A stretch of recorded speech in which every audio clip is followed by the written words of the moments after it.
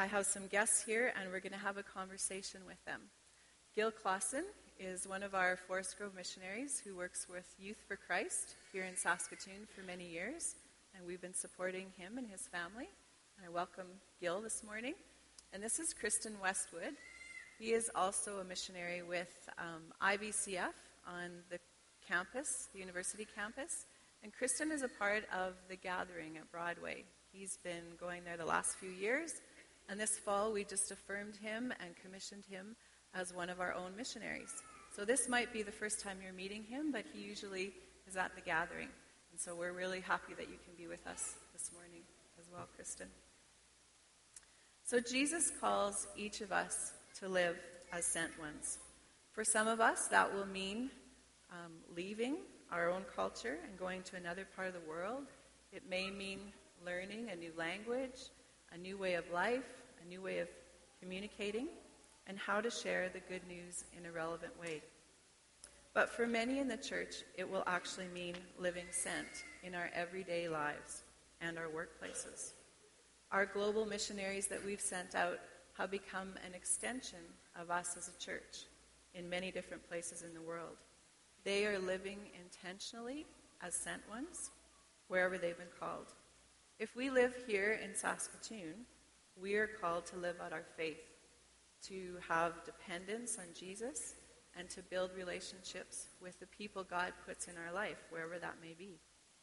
We are an extension of the church sent out from Forest Grove, whether it's here at Attridge or at Broadway, and we're sent out all over our city and the communities around here.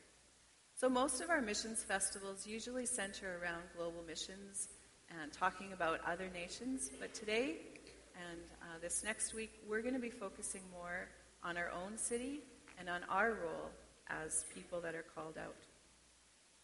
Mission is not about location, as Bruce talked about last week in his message. We are all followers of a missionary God who sent his Son to live among us, and now God sends us to live among others.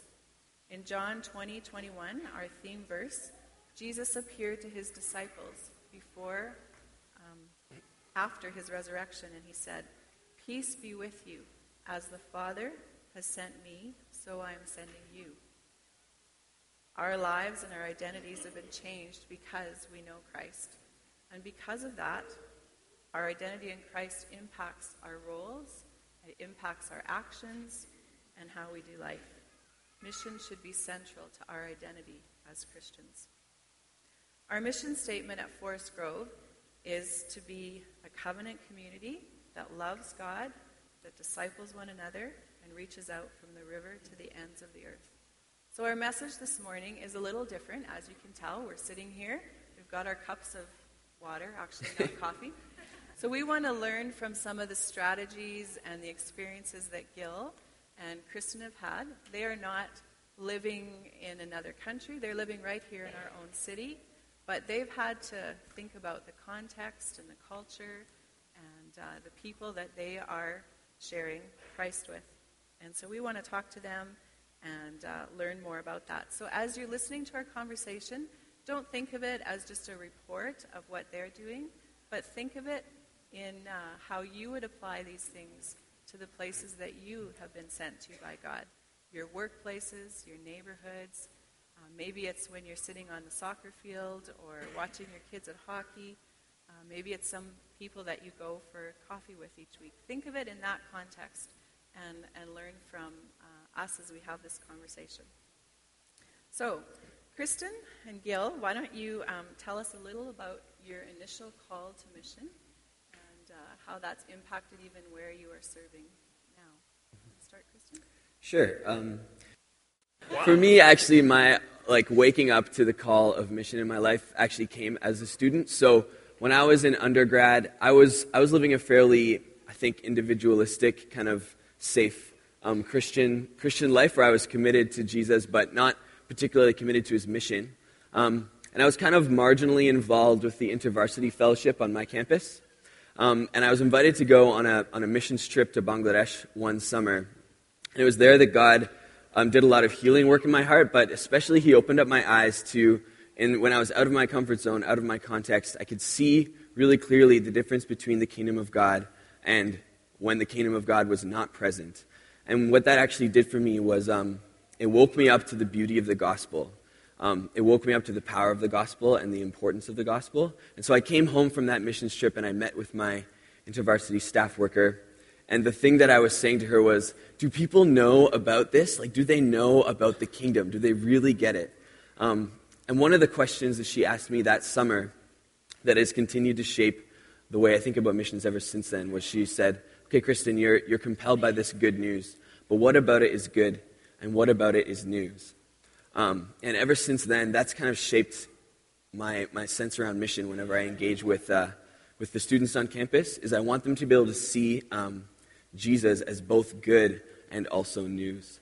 And that question continues to propel me to try and discover it for myself and also share it with others. Good. Well, for me, there's this guy who was my hero as a young student growing up, this guy named Billy Graham. Some of you guys have probably heard of him. And I just really appreciated Billy Graham and his heart for lost people and his heart to share the gospel. And so as I was growing up, then I didn't know anything about Youth for Christ. And then I discovered that actually Billy Graham in the 40s was involved in starting Youth for Christ. So I thought, well, that's cool.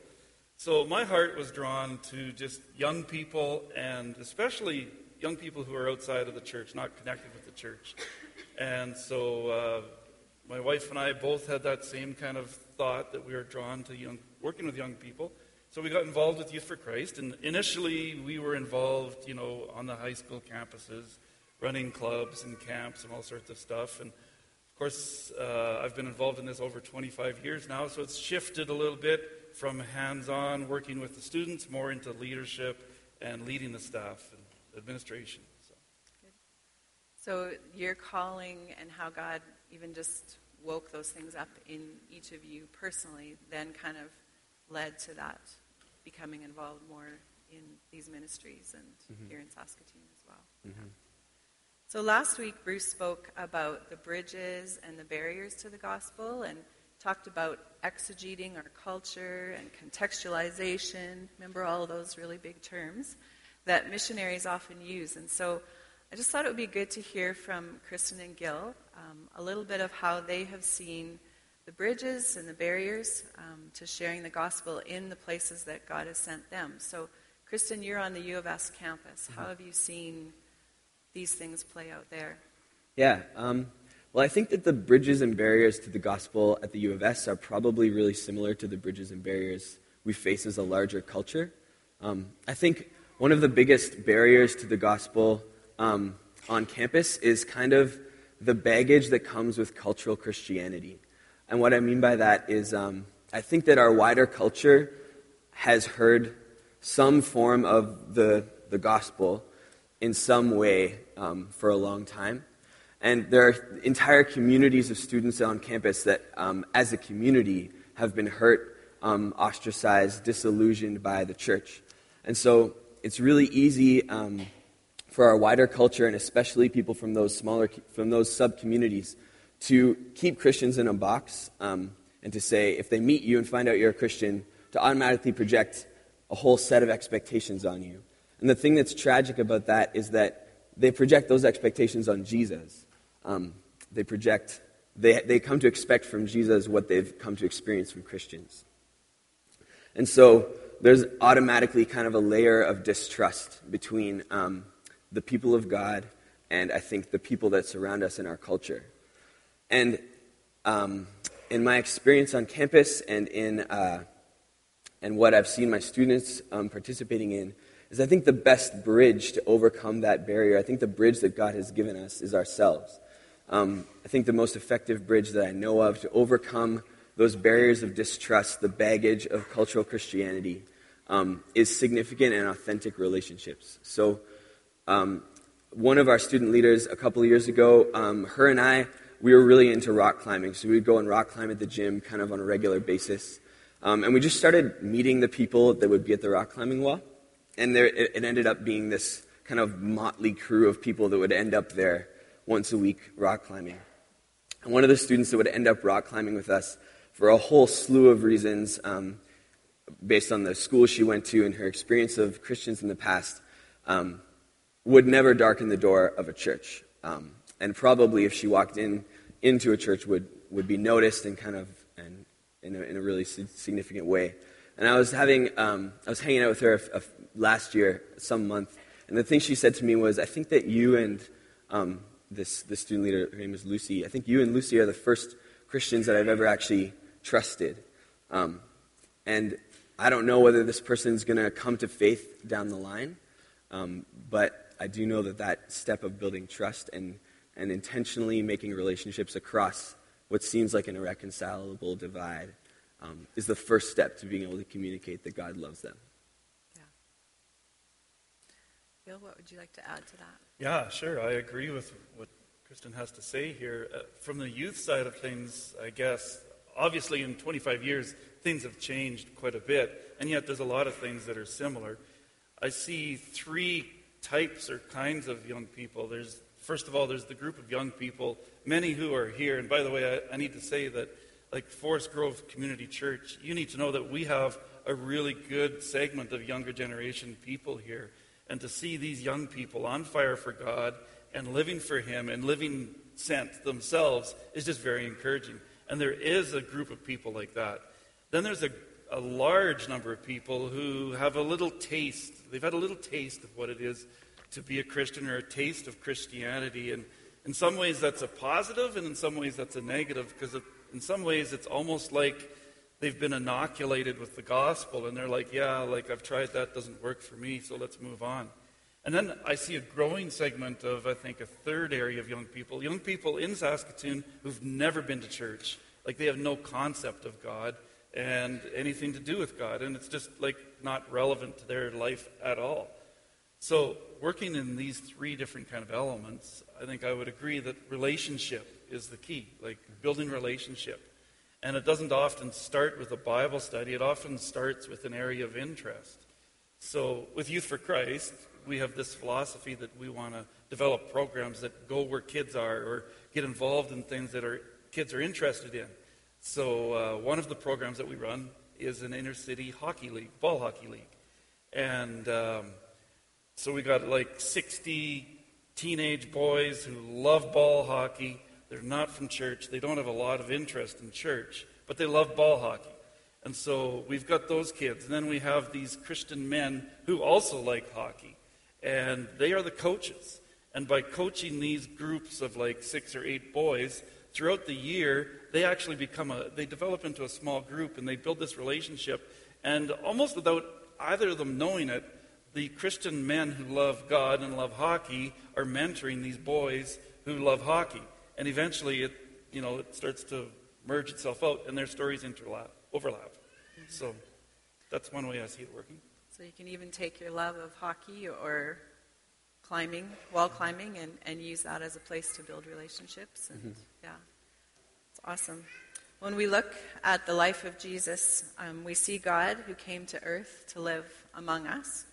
And he spent time with people, just like you're talking about. He ate with them. He stayed in their homes.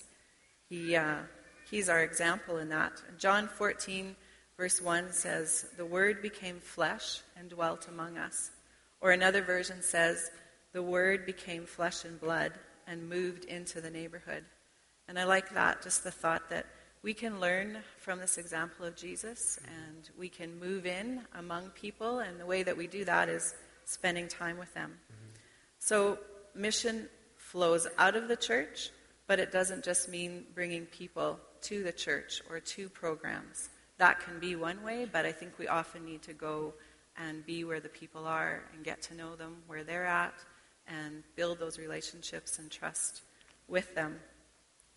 So why don't you just talk a little bit about how you've seen that happening, how the Word becomes flesh and dwells among us, or how you are doing that. You want me to start? Go for it. Sure. Okay. This is coming off. In Youth for Christ, we have this philosophy or theory, and it's not rocket science. It's life. It's who we are as followers of Jesus, and it's this thing that we call 3-story evangelism. And so if I'm sitting at anybody at a coffee shop explaining it, I love to draw and do illustrations. But quite simply, calling in our life isn't about occupation. It's about who we are as followers of Jesus. In Matthew 28, he said, go out and make disciples. So in this 3-story evangelism kind of thing, first of all, I think there's a circle up there, right? Back there. It just says God's story up there, but yeah, okay. So first of all, it starts with God's story. The story of creation, the story of God's character and who he is. And as believers, we enter into God's story. And so our story connects with God's story. And if the circles, if you can imagine them moving, so you start with God's story and our circle moves in. And the more that we abide in Christ, the more that we get to know Christ, the more our relationship develops in Christ and God, the more our story overlaps with God's story. And so then you enter their story. And those are the friends, our acquaintances, the people that we work with, play games with or whatever. And so you see that these circles intersect. And I think one of the important things is that the more that our story overlaps God's story, and the more our story, the more our friendships get to know one another, the more God's story naturally just overlaps into their life. And one of the other interesting things is, and I think this is crucial, is that we need to recognize that God is working in everybody's life apart from us. So, there's a little bit of a circle where their story is overlapping God's story. That's where God is working in their lives already. And part of our role, as we listen to their story, as we abide in Christ and let Christ live through us, that overlapping piece is where we help them draw out, well, how is God working in your life? And so that's true for, us in Youth for Christ, but I think it's true for all of us in our relationships. As we share the gospel, as we just sit down at a coffee shop and talk about life, talk about sports, talk about all that stuff. As we live and are connected with Christ, it overlaps, and it just naturally flows out of our lives. Mm-hmm. I could talk for a long time about this, but I'll leave it there. Well, when we were having a conversation about that, this 3-story in my office the other day, and Kristen, I think it was the first time you'd heard it, but just really captured some things that you've been thinking about as well. Yeah.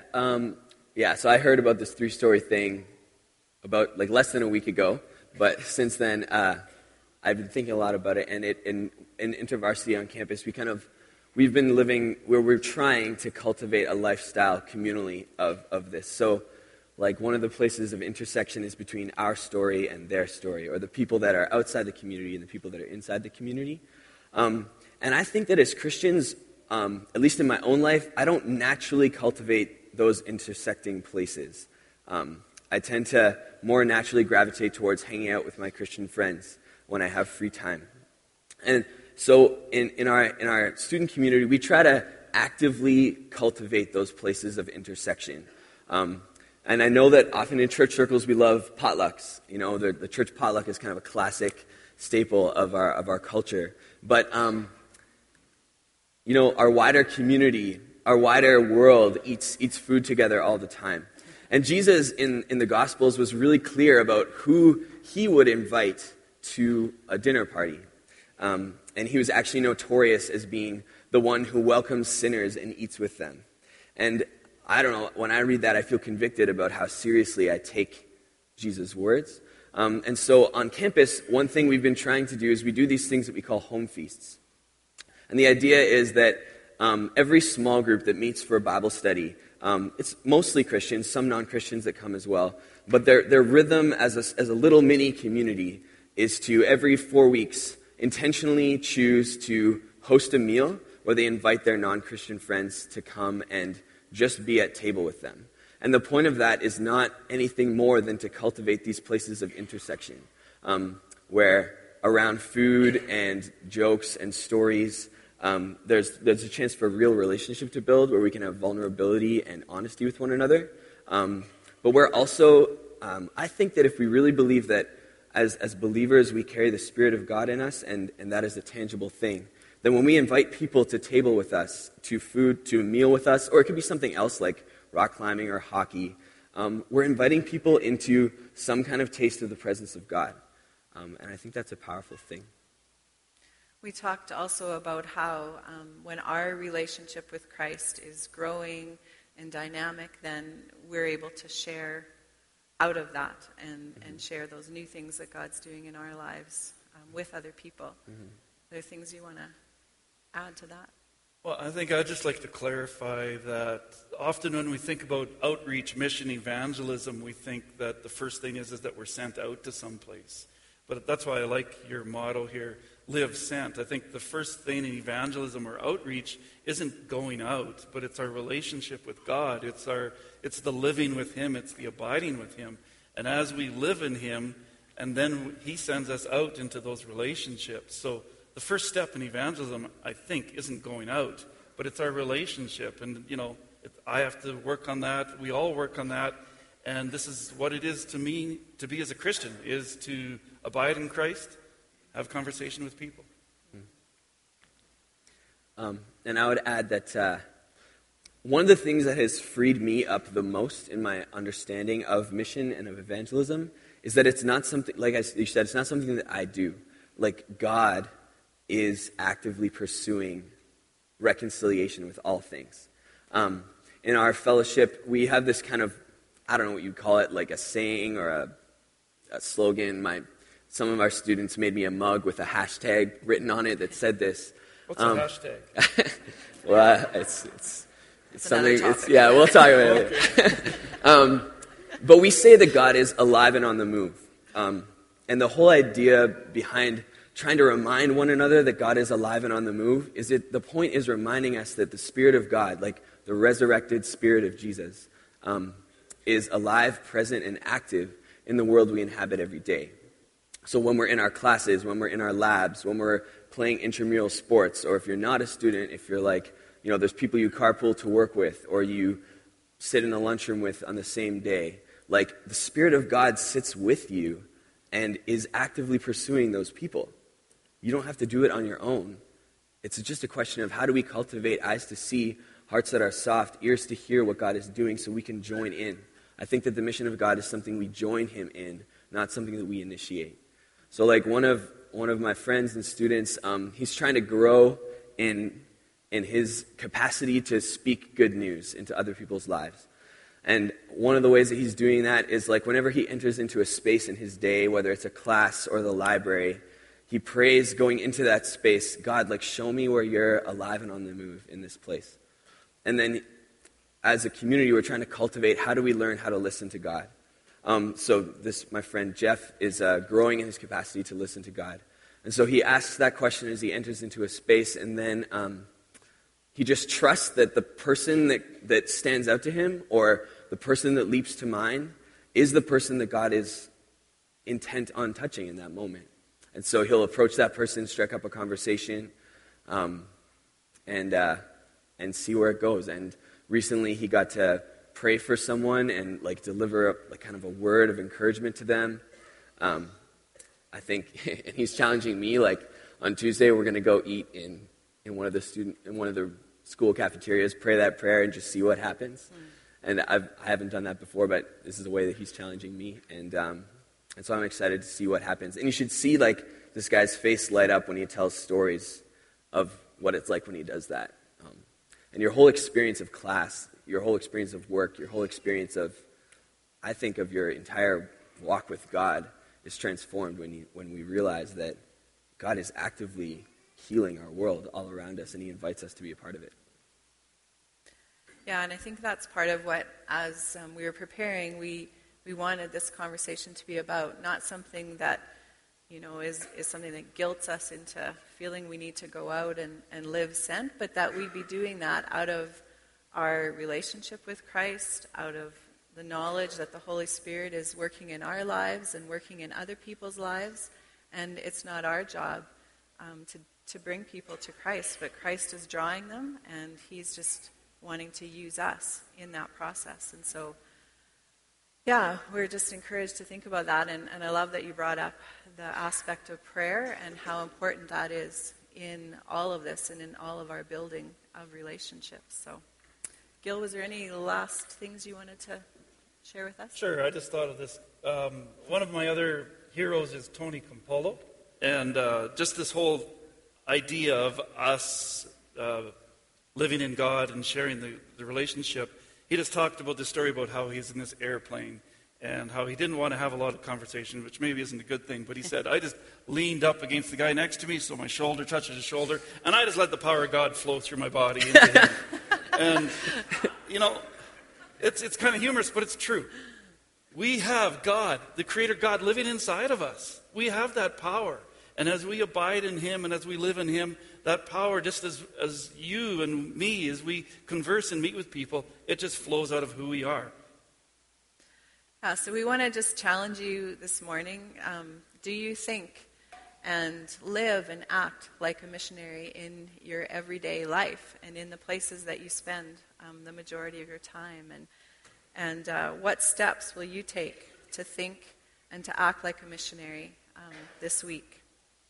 And we want to encourage you to spend some time as you go into these places. Maybe it's your workplace, maybe it's where you drop your kids off for school, maybe it's walking through your neighborhood or with people that God has put on your heart. And we just really encourage you and challenge you this week to spend some time in prayer, just as Kristen was saying also, and ask God, who is it that you want me to build relationship with and to continue to build trust with, and that power of the Holy Spirit would just flow out of you into other people's lives, and that you would live sent. Because as we move out from here, look at all of us just going out into our city and impacting our city for Christ. And so that's our encouragement for you this morning. And we just pray that God would continue to just grow this vision in us as a church in these next weeks and following farther on as well. So thank you, Gil and Kristen, for this conversation.